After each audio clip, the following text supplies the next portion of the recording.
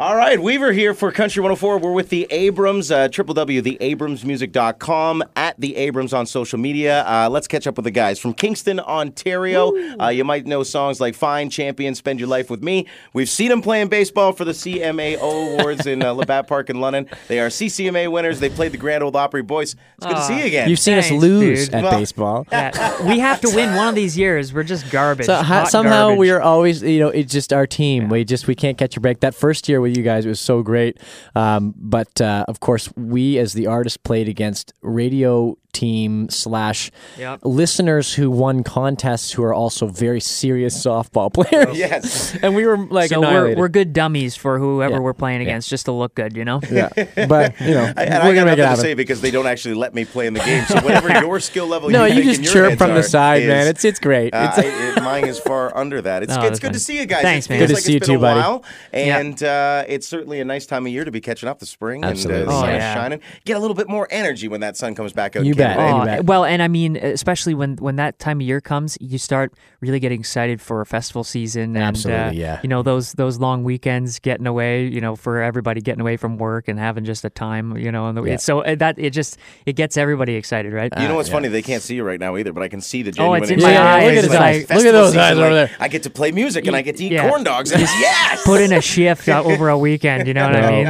And we've got lots coming up, and James and I are really excited for these new songs and to be able to get in front of our fans again. We've been doing a ton of touring since with the last record. We did about 2.5 years of touring overseas, into Israel, UK, in the States, and up here in Canada. And we're really excited to get back out on the road. What is it like playing non-traditional markets like that? And I say non-traditional for Canadian artists. Yeah. What is it like doing that? Kind of coming out your comfort zone a bit. Yeah, I mean, it's and we've gone to Israel several times as well, and so getting to play music around the world was always a dream for John and I. But you're right. I mean, it's the thing that ties. I feel like. A lot of people together is just the appreciation of live music, and regardless of where we're going, they can at least appreciate the skill on the instruments and the singing and the playing and stuff and. What else would you add to it, John? The thing about country... I would have said energy because you guys bring energy. That well, I sure. appreciate we that as well, we man. sweat a lot on stage. Let's put it that way. Yeah, but I do just sitting here. But you know what? The great thing about country music is that it's more of a global genre than I think a lot of people think, because it's the music is about the simple things in life, the important things in life, the stuff that you might gloss over. It's relatable. That's relatable, and there are people around the world who identify with country music regardless of where it came from, and that's why it's so global, and we've seen it blow up in Europe, in the UK, and Israel in a way that is just amazing. And for James and I, that's very encouraging. For us, really, that we touring around the world and into the States came out of necessity. I mean, we grew up playing bluegrass and gospel and old-time country music when we were kids.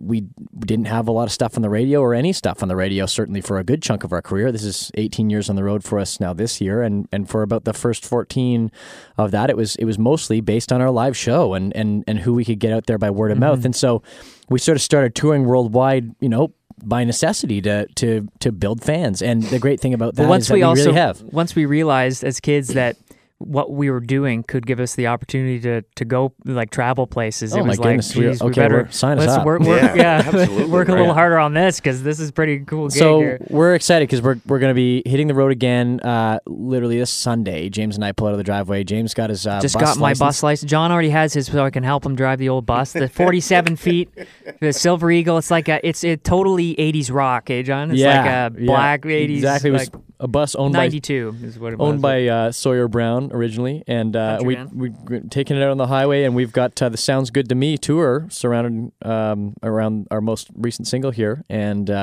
we've got I think something around 20 dates in the US and UK, so we're excited. You just gave me so many follow-up questions, so quick follow-up questions. Sorry, man, you're making a list over there. I'm listening to these huge stories, and you've talked about everything. I'm like, okay, we got more, man. We got more. So let's talk about the bus real quick. You can drive them. Can you fix them? Because that's the key. So partially. I'll tell you what. Out of necessity, we broke down in a mountain range in Wyoming, and there was no cell service where we were. Oh, and no. I'll keep the story relatively short, but we had to get the bus towed from that mountain range Imagine that. to Montana. So, I mean, across state lines, it was hours, and it was a pretty big AAA bill. pretty But big bill. anyways, Yeah. Couldn't you have just hooked it up to some mountain lions at that point? Yelled mush. But That might have got us back faster. John had to hit because there's no cell service. John had to hitchhike, and it turned out to be quite a story. But what ended up happening is we were able to eventually get the bus home, and so John having his license was a very great thing. For Yeah, sure. it was like a very dire situation, but we got out of it. And you know what? It's all part of the. We learned in that process about fixing some things, what the issues were, and so now we know way more about. So we got a bag full of sensors and computer crap. It takes exactly. a lot of trial and error to become a self-sustaining band. Yeah. All right, follow up the next one. You briefly mentioned how long you've been doing this, and you guys have been touring for over a decade, and you've been immersed in music your whole lives, right? Yeah. I love that you still love music and you still have Oh, that yeah. passion for it. Yeah. You talk Thank about you. it so passionately. You can see it in your eyes. Thanks, man. And how do you continue to love it? Like, do you have to work at it to find love with it nowadays because it's almost a job as well? Or is it just genuinely this passion that you have? It's a great question, and to be completely transparent with you, there are times when you're out on the road and it's not easy. I mean, like we are overall. I think our net feeling is we're so thankful for the opportunity. There's no question about that. And but hey, listen, there's like being in that situation with the bus is a great example of. Times get tough out on the road, especially when you're away from your family, from your loved ones that support you so much that it can be difficult. But at the end of the day, the thing that is so rewarding for us is getting to stand on stage for that hour or two every night, and then the whole day was dedicated just for that moment where you have somebody in the crowd that comes up to you after the show at a meet and greet and says, "This show really made me feel great about life," or this show really touched my heart, or whatever. And that's honestly why we started playing music. It's why we still play music today. And it's the fuel that keeps us going. We have such wonderful support at home too. I mean, having grown up in 4 generations of touring family out on the road, it started all back with our great-grandparents in a sort of a country gospel post-vaudeville act in the 1930s. We have a lot of support, and it makes its way into our songs. I mean, Sounds Good to Me definitely has elements of things that I'm married, my wife Alex, James' girlfriend Kyla, we've been together with them for many years. They've been a huge support, and literally there are lines in that song, these are things that we say to them, so there's a lot of support, and frankly, James just have a ton of fun, and that's what it's all about for us, is being able to get songs out there to our fans. The end goal is to get a chance to go and play them live for people and connect with people in person. And that's something we've always loved to do over 18 years of touring. Now, you brought up the single a couple times, so let's talk about that Sure. a bit more. Sounds Good to Me, out now at Canadian Country Radio and anywhere you stream or download music. I had a quote from you guys that said, "Sounds Good to Me is all about the little things, Yes. the real and honest things," and that seems to be what you were leading towards right there. Exactly. Absolutely, yeah. Just cherishing, the some of those everyday things that you can easily, overlook, and just trying to cherish those things, but also in the context of cherishing those things with the people that you love. And so, those are things that John and I live for, to be honest, and things that really inspire us creatively. Absolutely. I mean, we're the emotional guys, like the songwriters. We true. write about nostalgia. We write about those things where The world needs you guys. well, thank you. They I mean, need songwriters like that. Thank you. I mean, those are we draw a lot of inspiration from, Zach Brown and Luke Combs Dixie as current Chicks contemporaries, Dixie Chicks, and then of course diving back into Luke Combs for sure. He's doing great. Man, incredible songs. But and of course from our past growing up, bluegrass music is it's high lonesome music. I mean, there is a lot of emotion. Yeah. and depth of character in those songs, and so that makes its way into our songwriting regardless. So that's just who we are. I mean, we're the guys who are very thankful to have had long-term relationships in our lives that we can draw from, and and a long-term relationship with our fans. And we that can learned draw from. through writing with Keith Stiegel. He has a writing group in Nashville, and there was two you can talk to this, John, but yeah, and well, no, James is totally on track. I mean, we wrote with Kevin Mack and Chris Paterno. Yeah, but that group definitely has that. The group of writers there has that sort of vibe that's similar to us as well. Absolutely. I mean, Keith Stiegel produced all the Zac Brown records, and he's produced every single one of Alan Jackson's records, as far as I can tell. And I believe he co-wrote 5 O'Clock Somewhere, and like, I mean, stuff like that, where those songs were songs that, definitely when I was a kid listening to them on the bus or whatever, like they stuck with me forever. Absolutely. So it's great to learn from guys like that. I mean, getting to work with getting to work with that camp of writers, and of course Matt Rovey produced the song as well, who he engineered all those Zac records as well. What an amazing pedigree to be a part of, and what was so cool, and produced all of Dean Brody's stuff, and has been working with Washboard for also fellow. I love that you're just Warner adding guys. context, so I don't have to do it afterwards too. This is great, right? Because people are listening, they're like, "How do I know that name?" And I don't have to explain it. But getting to do that, and James and I were talking about this morning, actually. The great thing about working with that group of people down there is that when we talk about our bluegrass days way back, touring and playing, that old country stuff, there's lots of people that we know from that world that we might mention up here, and we might not be able to have a full-on conversation because there's not so much context. But when talking to Matt, for instance, who produced Sounds Good to Me, we say, so-and-so, he was a huge influence on us, and we used to see him at festivals or whatever. He said, he just lives down the road. I get him to come in here and play fiddle on the track. Blows our minds because they're like heroes of ours. So we really connected with that camp down there of people on this song. And I think you hear it in the song. That collaboration was definitely, it was definitely fully realized. I love that you are always surrounding yourself with the talented people in our industry, and when it's your projects. What did I see recently? There was a tweet.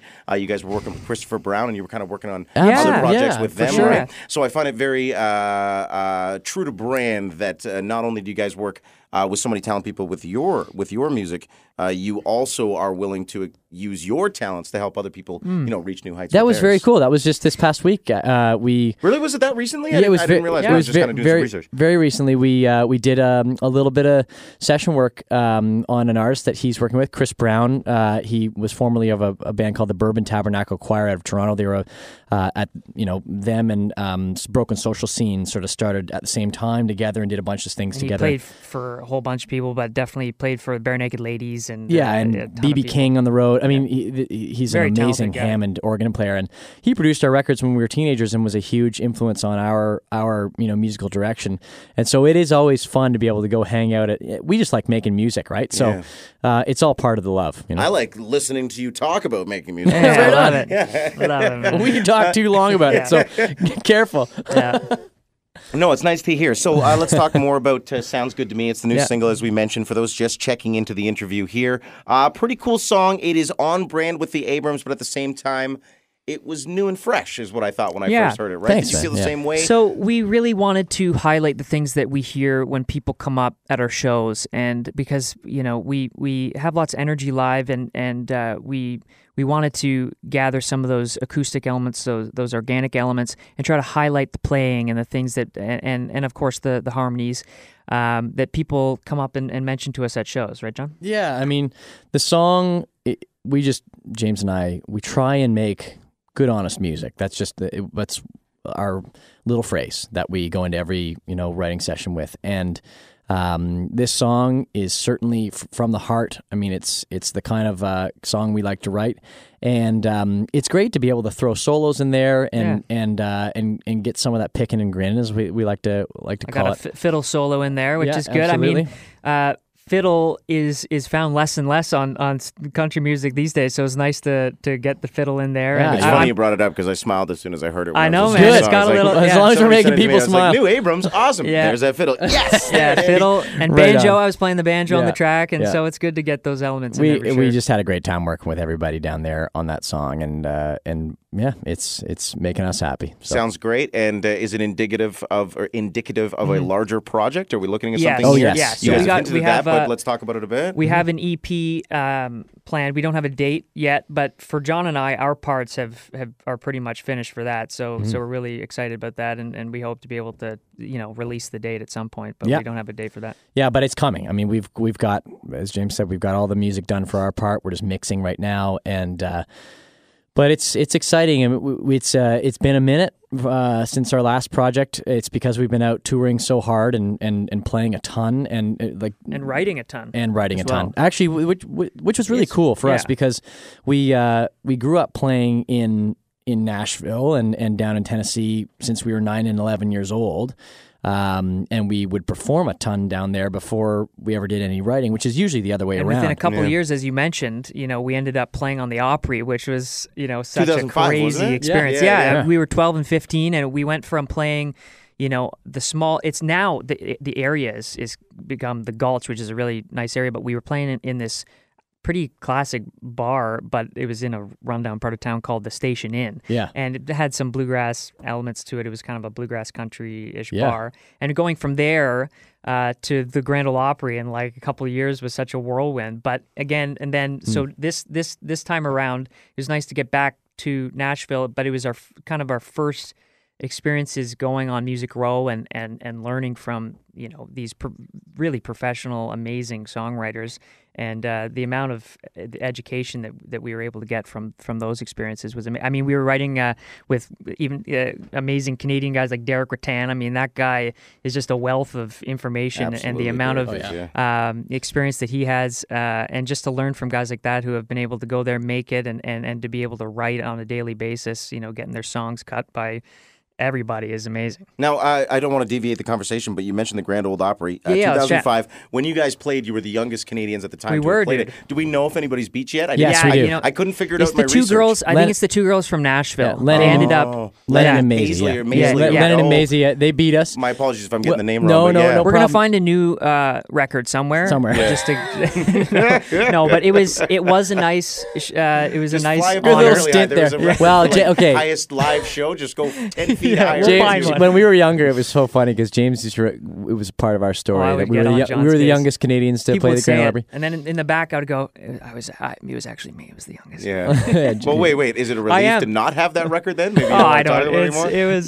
It's I've never talked to a world record it's holder, still let cool. alone a world record holder that lost the record. I don't know. That's funny, man. No, it's still it's a great feeling to know that we could have done that at such a young age, and it definitely was important for us because it was one of those moments that made us realize that this was something that we really wanted to do seriously for the rest of our lives. So, even though we were quite young when it happened, we really understood the gravity of it, and that it really propelled us to keep going for the 18 years that we have. Oh yeah. And we're still in our 20s, but we've hung around at it, and fortunate to have people like you, giving us some support and getting our music out there. It means the world to us, really. Yeah, you guys keep writing the good stuff. Dude. I'm just spinning it, man. That's all I Thanks, do. Buddy. All right, so let's go back to the tour we started with at the beginning.